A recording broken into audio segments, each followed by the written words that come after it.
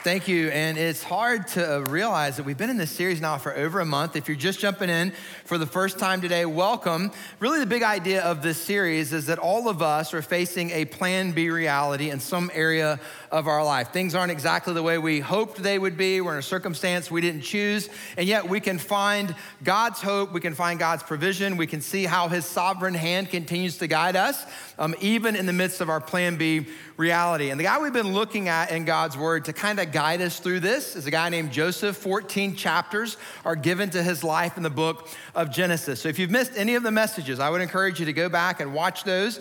We don't just teach in sermons, we teach in series. And so they kind of pick up one week where the one left off the previous. The title of today's message is really a pivotal point in this entire plan B process. And that is simply this: offering forgiveness in plan B.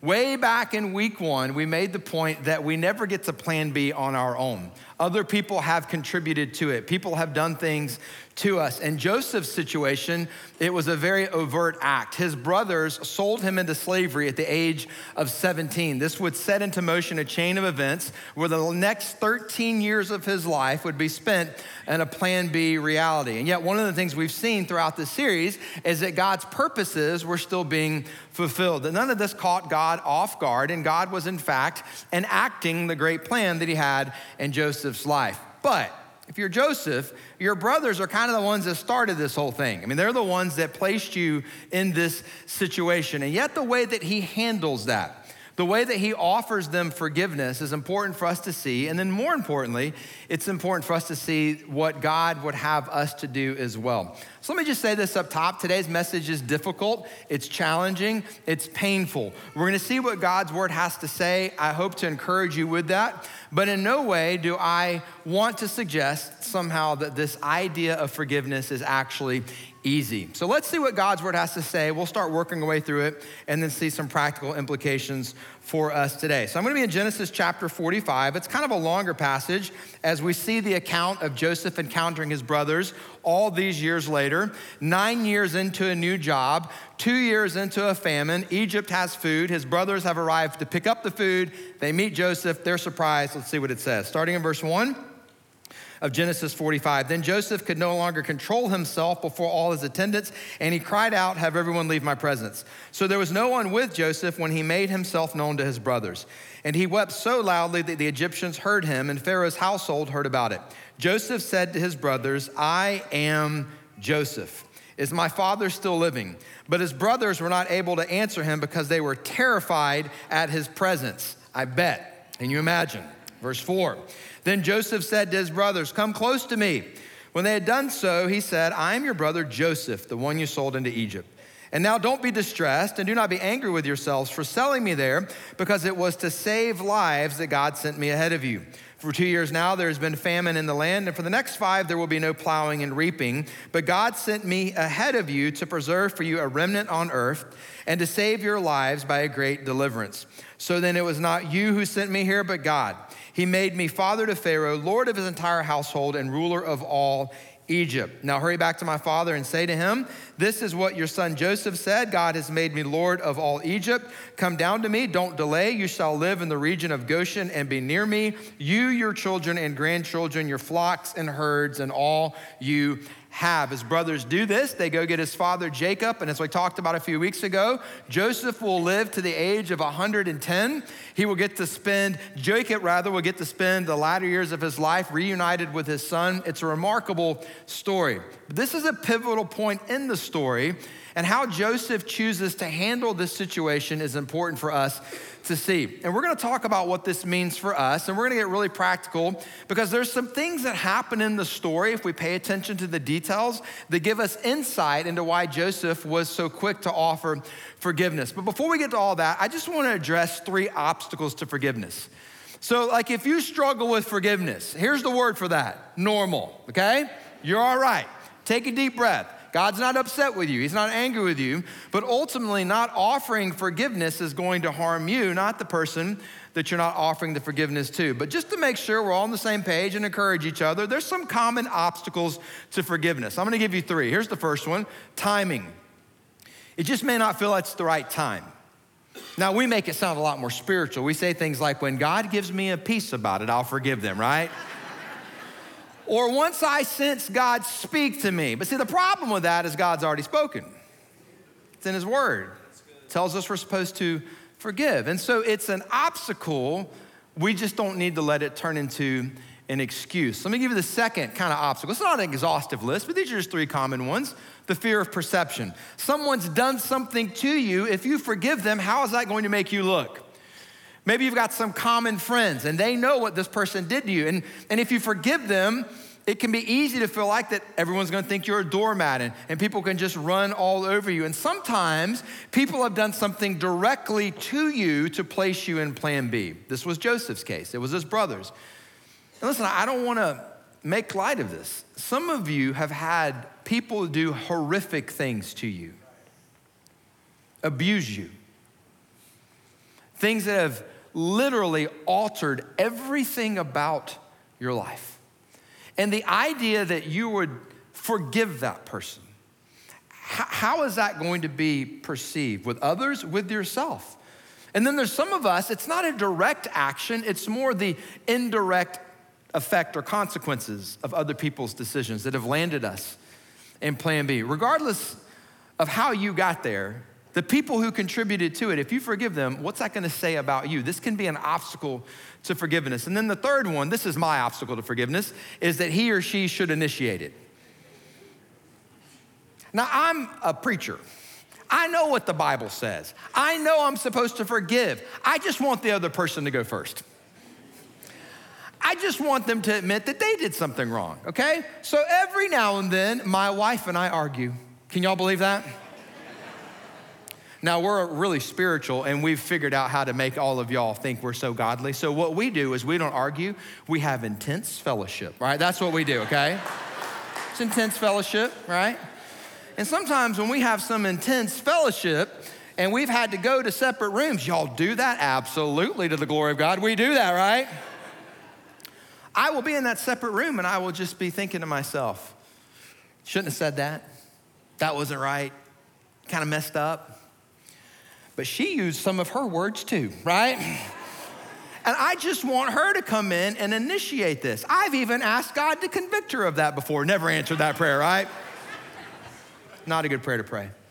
But when I say, hey, God, what did I do in this situation? He is very faithful to answer that prayer. And then say, you initiate it.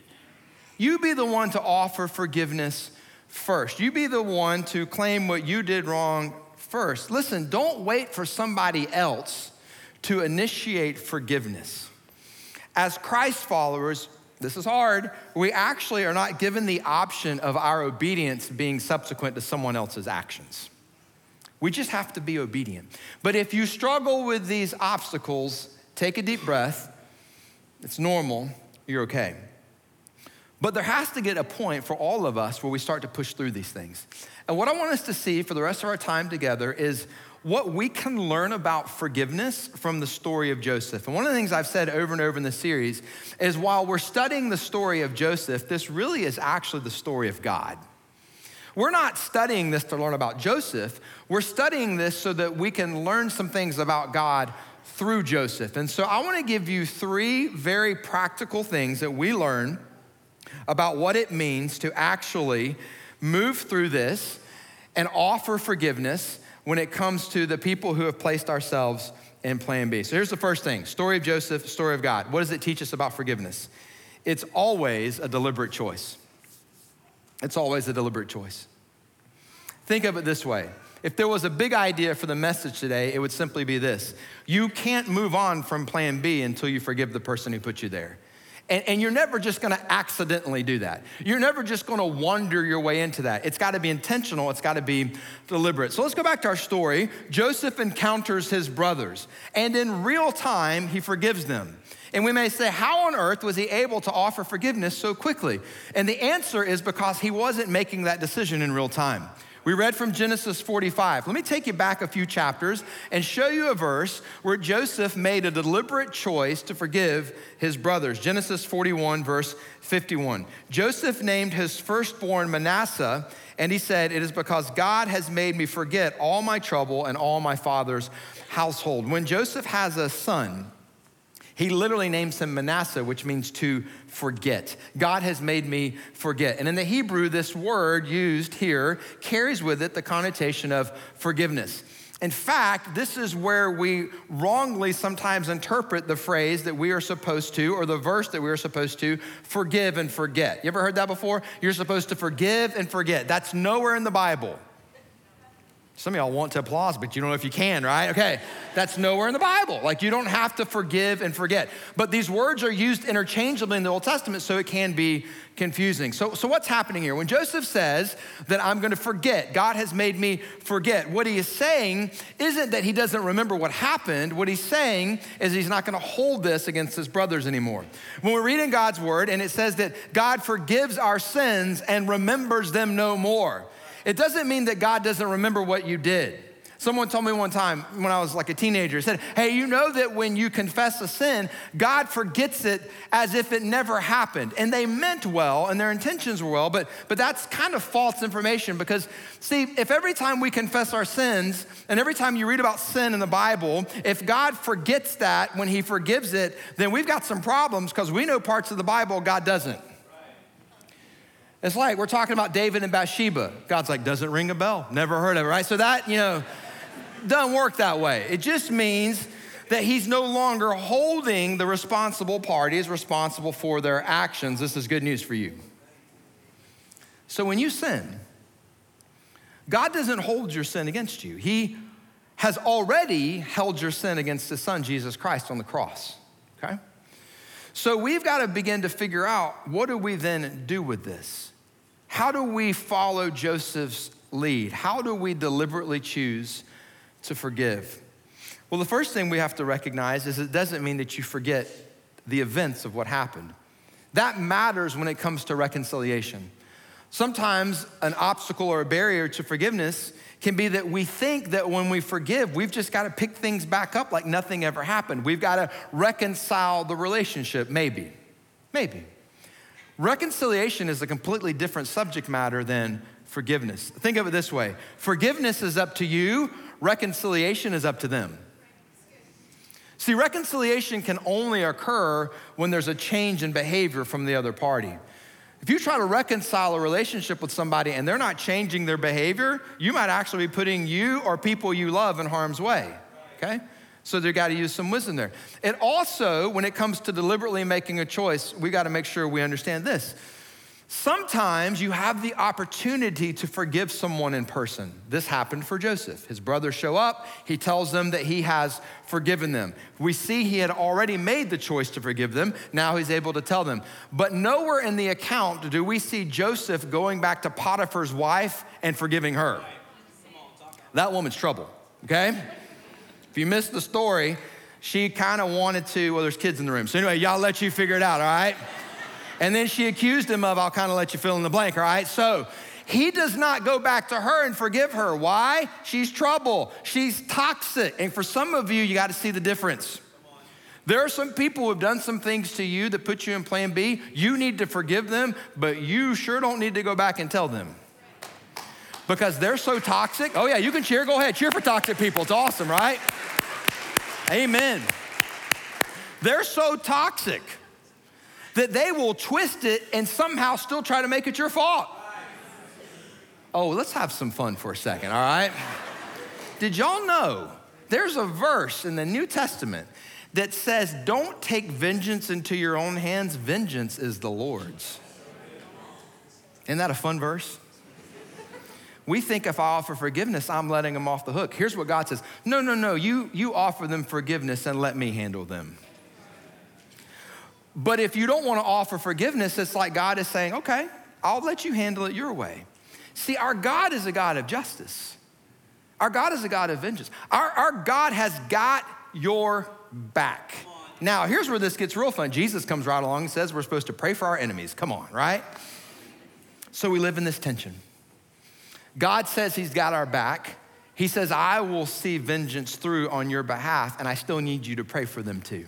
This is challenging. See, this is why we need one another. See, if you struggle with this and it's difficult with this, welcome to the team. God gave us each other. This is why brothers and sisters in Christ matter. Fellowship matters. Having someone else to lovingly encourage you through this matters. But at the end of the day, if you don't choose to offer forgiveness, you're the person who's suffering, not the person who's done something to you. It's always a deliberate choice. Let me give you the second kind of big idea, second principle, second point. What does this story teach us about forgiveness? Obeying God plus forgiving others equals understanding God's ways. It's a formula. Sometimes preachers say, I'm not trying to give you a formula. I am trying to give you a formula, okay? I'm giving you a formula. That obeying God plus forgiving others equals understanding God's ways. We see this from Joseph. I think it's the biggest thing that we can take away from his life, that he starts to get it. He connects some dots. He starts to see what God is actually up to. So let me skip ahead to the end of the story. This is Genesis 50, kind of a really famous verse for this entire account. This is what Joseph says. And he kind of alluded to it in the passage we read earlier, but he says it a little bit more clearly here. Genesis 50:20. You intended to harm me, but God intended it for good, to accomplish what is now being done, the saving of many lives. Joseph looks at his brothers and says, what you intended to use to harm me. Some translations say what you intended for evil, God intended, God has used it for good. And church, that's our God. That's our God. Whatever somebody has done to you, listen to me, God can use it for good. The testimony of Scripture is over and over, God just stepping into the middle of a mess and using it for good. 2,000 years of church history, do you know what people can attest to? Our God is a good God. And I walked through a difficult circumstance. The enemy was out to get me, and somehow, supernaturally, God came through one more time, and he took what was intended to harm me, and he used it for good. For some of you, that's your story. Amen. Some people knocked you down, but you bounced back, didn't you? You got up. You kept going. And God took something that the enemy wanted to knock you off course, and you look back at it now and you see how God used it for good. I mean, for Pete's sake, we got Romans 8:28. God works together all things for good to those who love him and are called according to his purposes. This is why we worship God. We come in here and we say, hey, our God is bigger than anything that we face. There's nothing that our God can't do, we just sang about. This is our God. This is what our God does. He steps into our mess. He brings good. Here's my question. How did Joseph know that? We're in Genesis. It's the first book of the Bible. When Joseph says this to his brothers, hey, what you intended to harm me, what the enemy intended to use to harm me, God intended it for good. When Joseph said this, the 10 Commandments hadn't been given yet. I mean, we're really early in the story. So a little Bible history here. So it's Abraham, Isaac, Jacob, Joseph. We're super early in the story. And Joseph didn't exactly have the best godly mentors. You're like, how could you say that? It's Abraham, Isaac, and Jacob. Well, we put these guys up on a pedestal. I mean, we sing songs about them like Father Abraham that you sang in VBS as a kid, right? So we think these guys must be awesome, or we wouldn't be singing Father Abraham. Father Abraham gave his wife away not once, but twice. Yeah, that wasn't in the song, was it, at VBS? No. Left that part out. Left that part out of Father Abraham. These guys weren't exactly the best role models. In fact, if you read through Genesis, here's what becomes really obvious. There's one hero in the story. His name's God. And he just keeps stepping into the messes that these guys make over and over. And yet somehow along comes Joseph, and he verbalizes something that's true about God that no one else has said up until this point. And we know it's true about God because the rest of God's word impacts this truth.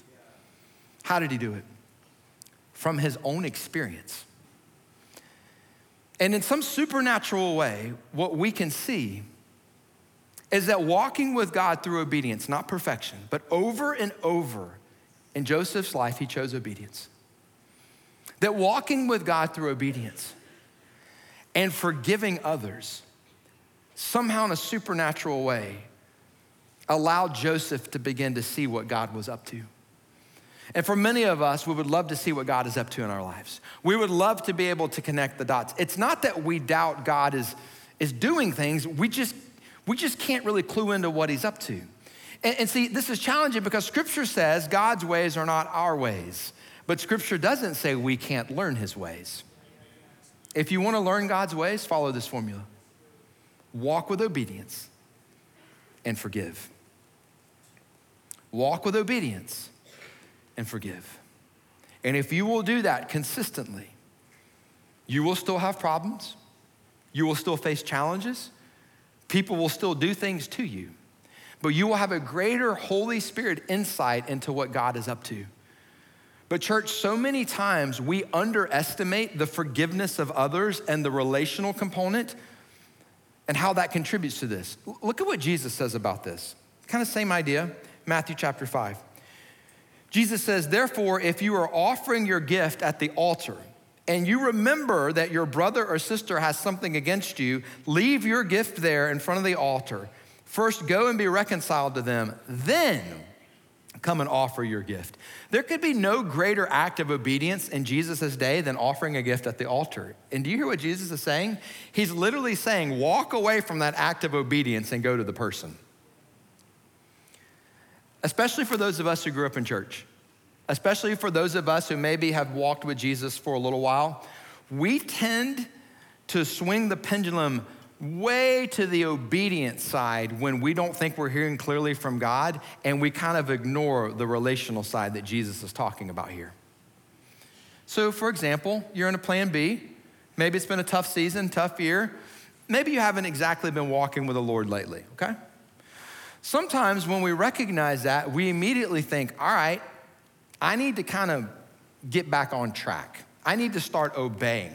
So what we'll do is we'll double our efforts towards obedience. We'll make a list. Now, you may not write down the list, but we've all done it in our mind. We tell God things like, I'm gonna read my Bible every day. I'll start praying more. I need to go on a mission trip. I mean, I don't remember the last time I gave financially. We probably need to do that. And so we double up with all of our obedient things, and we somehow think that doing all of that is going to give us greater insight into what God is up to in our life. And here's a phrase for that. It's called works-based righteousness.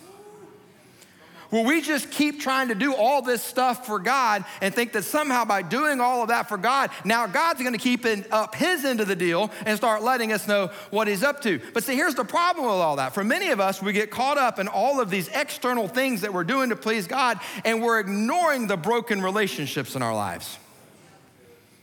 And God says, stop.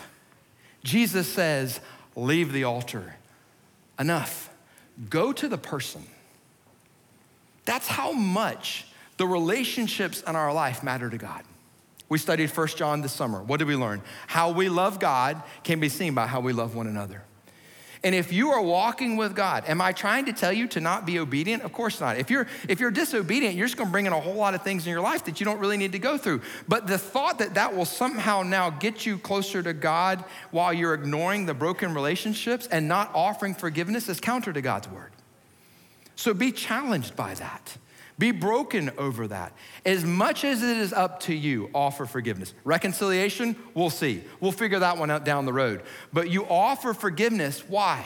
Because God says so, but the benefit is you will begin to see more clearly what God is doing in your life. Let me give you the last kind of principle about this forgiveness. What do we see? Story of Joseph, story of God.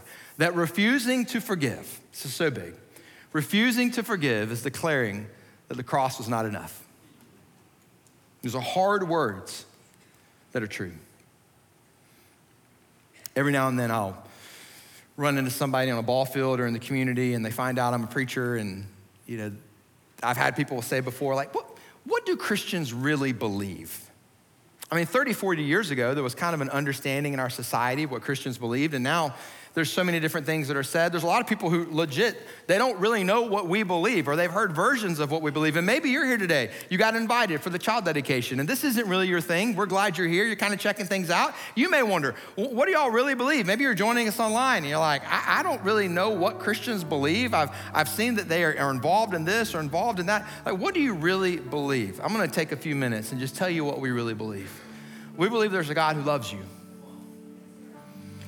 We believe God who loves you so much, he was not gonna let your sin get in the way of him loving you. You say, my sin, what do you mean? It feels like you're attacking me. You're a sinner, get over it. I'll just ask your wife, friends, kids, or anybody else. They will tell on you, okay? It's all right. We're all there. We've all sinned and fallen short of the glory of God, okay? But God's not gonna let that keep us from loving him. And this is where Christianity is different. It's the only belief system that doesn't then say, and here's all the things you now have to do for God to love you. Every other belief system is about what you do, how you behave, your level of commitment and devotion. Christianity says there's nothing that we could do to get to God, so he came to us. And he did so through a remarkable way, sending his son Jesus, who then lived a perfect life that matters. Because Jesus' death on the cross isn't sufficient unless he's a perfect sacrifice for sin. And he did that for you, and he did that for me. That means that your sin has been paid for. Jesus said it is finished on the cross. Jesus then walked out of the tomb 3 days later. And that matters because that validates everything that he said. And if somebody claims to be God's son and then they're dead on a cross and then they're alive 3 days later, I'm on their team, okay? I've made that decision. But see, I didn't make that decision through blind faith. Maybe you've been told that's what you need to do. You just need to have faith. But see, our faith is founded in facts. There's a little book in the New Testament called 1 Corinthians. If you want to go there later today, chapter 15, there's an account where Paul says over 500 people have seen Jesus alive after he walked out of the tomb. Most of them are still alive right now. You can go and talk to them because that letter was written about 8 to 10 years post-resurrection. Paul's literally saying, hey, if you doubt my word, go on down and travel over there and you can talk to these people. They're alive. We have thousands and thousands and thousands of copies of 1 Corinthians written 8 to 10 years post-resurrection. It's evidence unlike anything we have in history. In fact, there's more history for the evidence of the resurrection than the evidence of the life of Alexander the Great. And you were taught Alexander the Great in history as fact. Now, I don't doubt the existence of Alexander the Great, but here's what I'll tell you. It takes more faith to believe in him than to believe in the resurrection. See, we don't believe in Jesus, fairy tales, and unicorns. Our faith is founded in fact. So if anybody ever told you to have blind faith, that was an incorrect statement. But it is faith. It's by grace through faith. That every person has to come to a place in his or her life where they recognize one of two things. Either one, I've done a whole lot of bad things in my life. I've hurt a lot of people. I've left a wake of broken relationships. I am not worthy of the love of God. And you recognize that you're not. And God still loves you. He came after you. He sacrificed his only son for you. That there's nothing you could ever do to get you outside of God's love. And see, there's some of you, your story is the exact opposite. You're actually a pretty decent person. You're a good moral person. In fact, in a moment of honesty, you're nicer than most Christians we all know. I said it. And you think, really? You're telling me that I actually need someone to save me? I've lived a pretty decent life. But see, if there was actually one good thing you could do to earn God's favor, Jesus wouldn't have had to come. You can't meet Jesus halfway. He paid the whole price for you. And all of us get to a place in our lives where we recognize our story fits one of those two descriptions. We have to recognize I haven't done too many bad things to be outside of God's love, or we recognize there's no amount of good things I can do to earn God's love. And you will one day stand before God and he will ask you, why should I let you in to my home to be with me forever? And in that moment, you will only be able to give one of two answers. Either one, standing on your own merit, or two, claiming Jesus' perfection in your place. And scripture says every knee will bow and every tongue will confess that Jesus Christ is Lord. It's not a question of whether or not you will confess Christ Jesus as Lord. It's a question of whether or not you will do that in this lifetime and get to spend an eternity with him. Or the worst thing I could ever imagine, having to bow the knee, confess Christ Jesus as Lord, and that being the last thing you do before being separated from him from all eternity in a place the Bible calls hell. This matters. So if that's you, can I encourage you to ask Jesus to come into your life and save you? You don't have to understand anything else. You don't have to understand theology, the Bible, all of these religious things. Do you know you're a sinner in need of a Savior? And if you know that, and you know that Jesus paid the price for you, you can receive him as your personal Lord and Savior. Your sin does not keep you from God. But can I tell you what else doesn't need to keep you from God? The sins that have been committed against you. The horrific things that people have done to you. Jesus' death on the cross was sufficient, not just for the sins we commit, but for the sins committed against us. And for some of you today, you need to be freed by that. That the forgiveness you offer towards someone who has sinned against you isn't because they deserve it. They don't deserve it. The forgiveness you offer is because that sin has been paid for. And the longer you carry around the weight of that sin, you're literally staring at the cross and saying, not enough for me. And you will continue to live in bondage. And God doesn't want that for you. The cross is sufficient. Jesus' death is sufficient. And so we're gonna acknowledge that through communion. If you don't have the communion elements, someone on our team will bring them to you. But when we receive the bread, it's the reminder that Jesus' body was broken for us.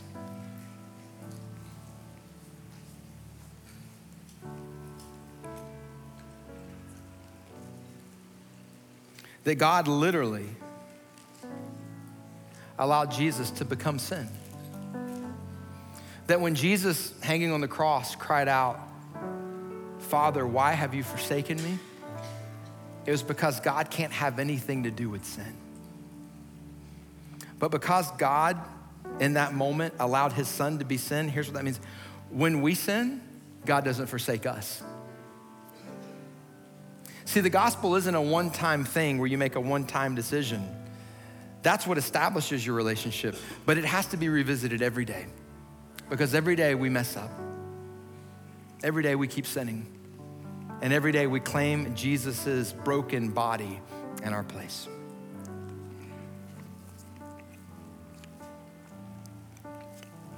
The book of Hebrews says that without the shedding of blood, there's no remission of sin. And when Jesus allowed his blood to be shed on the cross, he could then rightly say it is finished.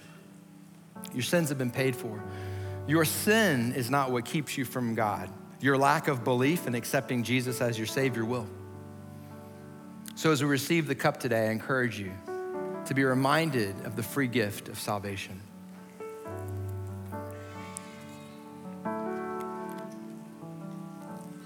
And so God, we say thank you. Thank you for sending your son so that we could be reconciled to you. God, for those who are here in this room or for those who are joining us online who have never come to a place in their life where they have asked you to come into their life and save them, God, I pray in this moment right now they would do so. That they would just admit they're a sinner. And say, God, I believe that you sent your son Jesus to die on the cross for me. God, I believe that Jesus walked out of the tomb and he's alive today. And so the best way I know how, I'm gonna ask Jesus to come into my life and save me, to be the Lord and leader of my life. God, for those of us who made that decision previously and yet struggle with forgiveness and releasing people back to you who have harmed us, God, could you give us the grace to be obedient, to do what you've called us to? God, may we not try to obey in our own effort, but through the power of the Holy Spirit. And we pray all these things in Jesus' name, amen.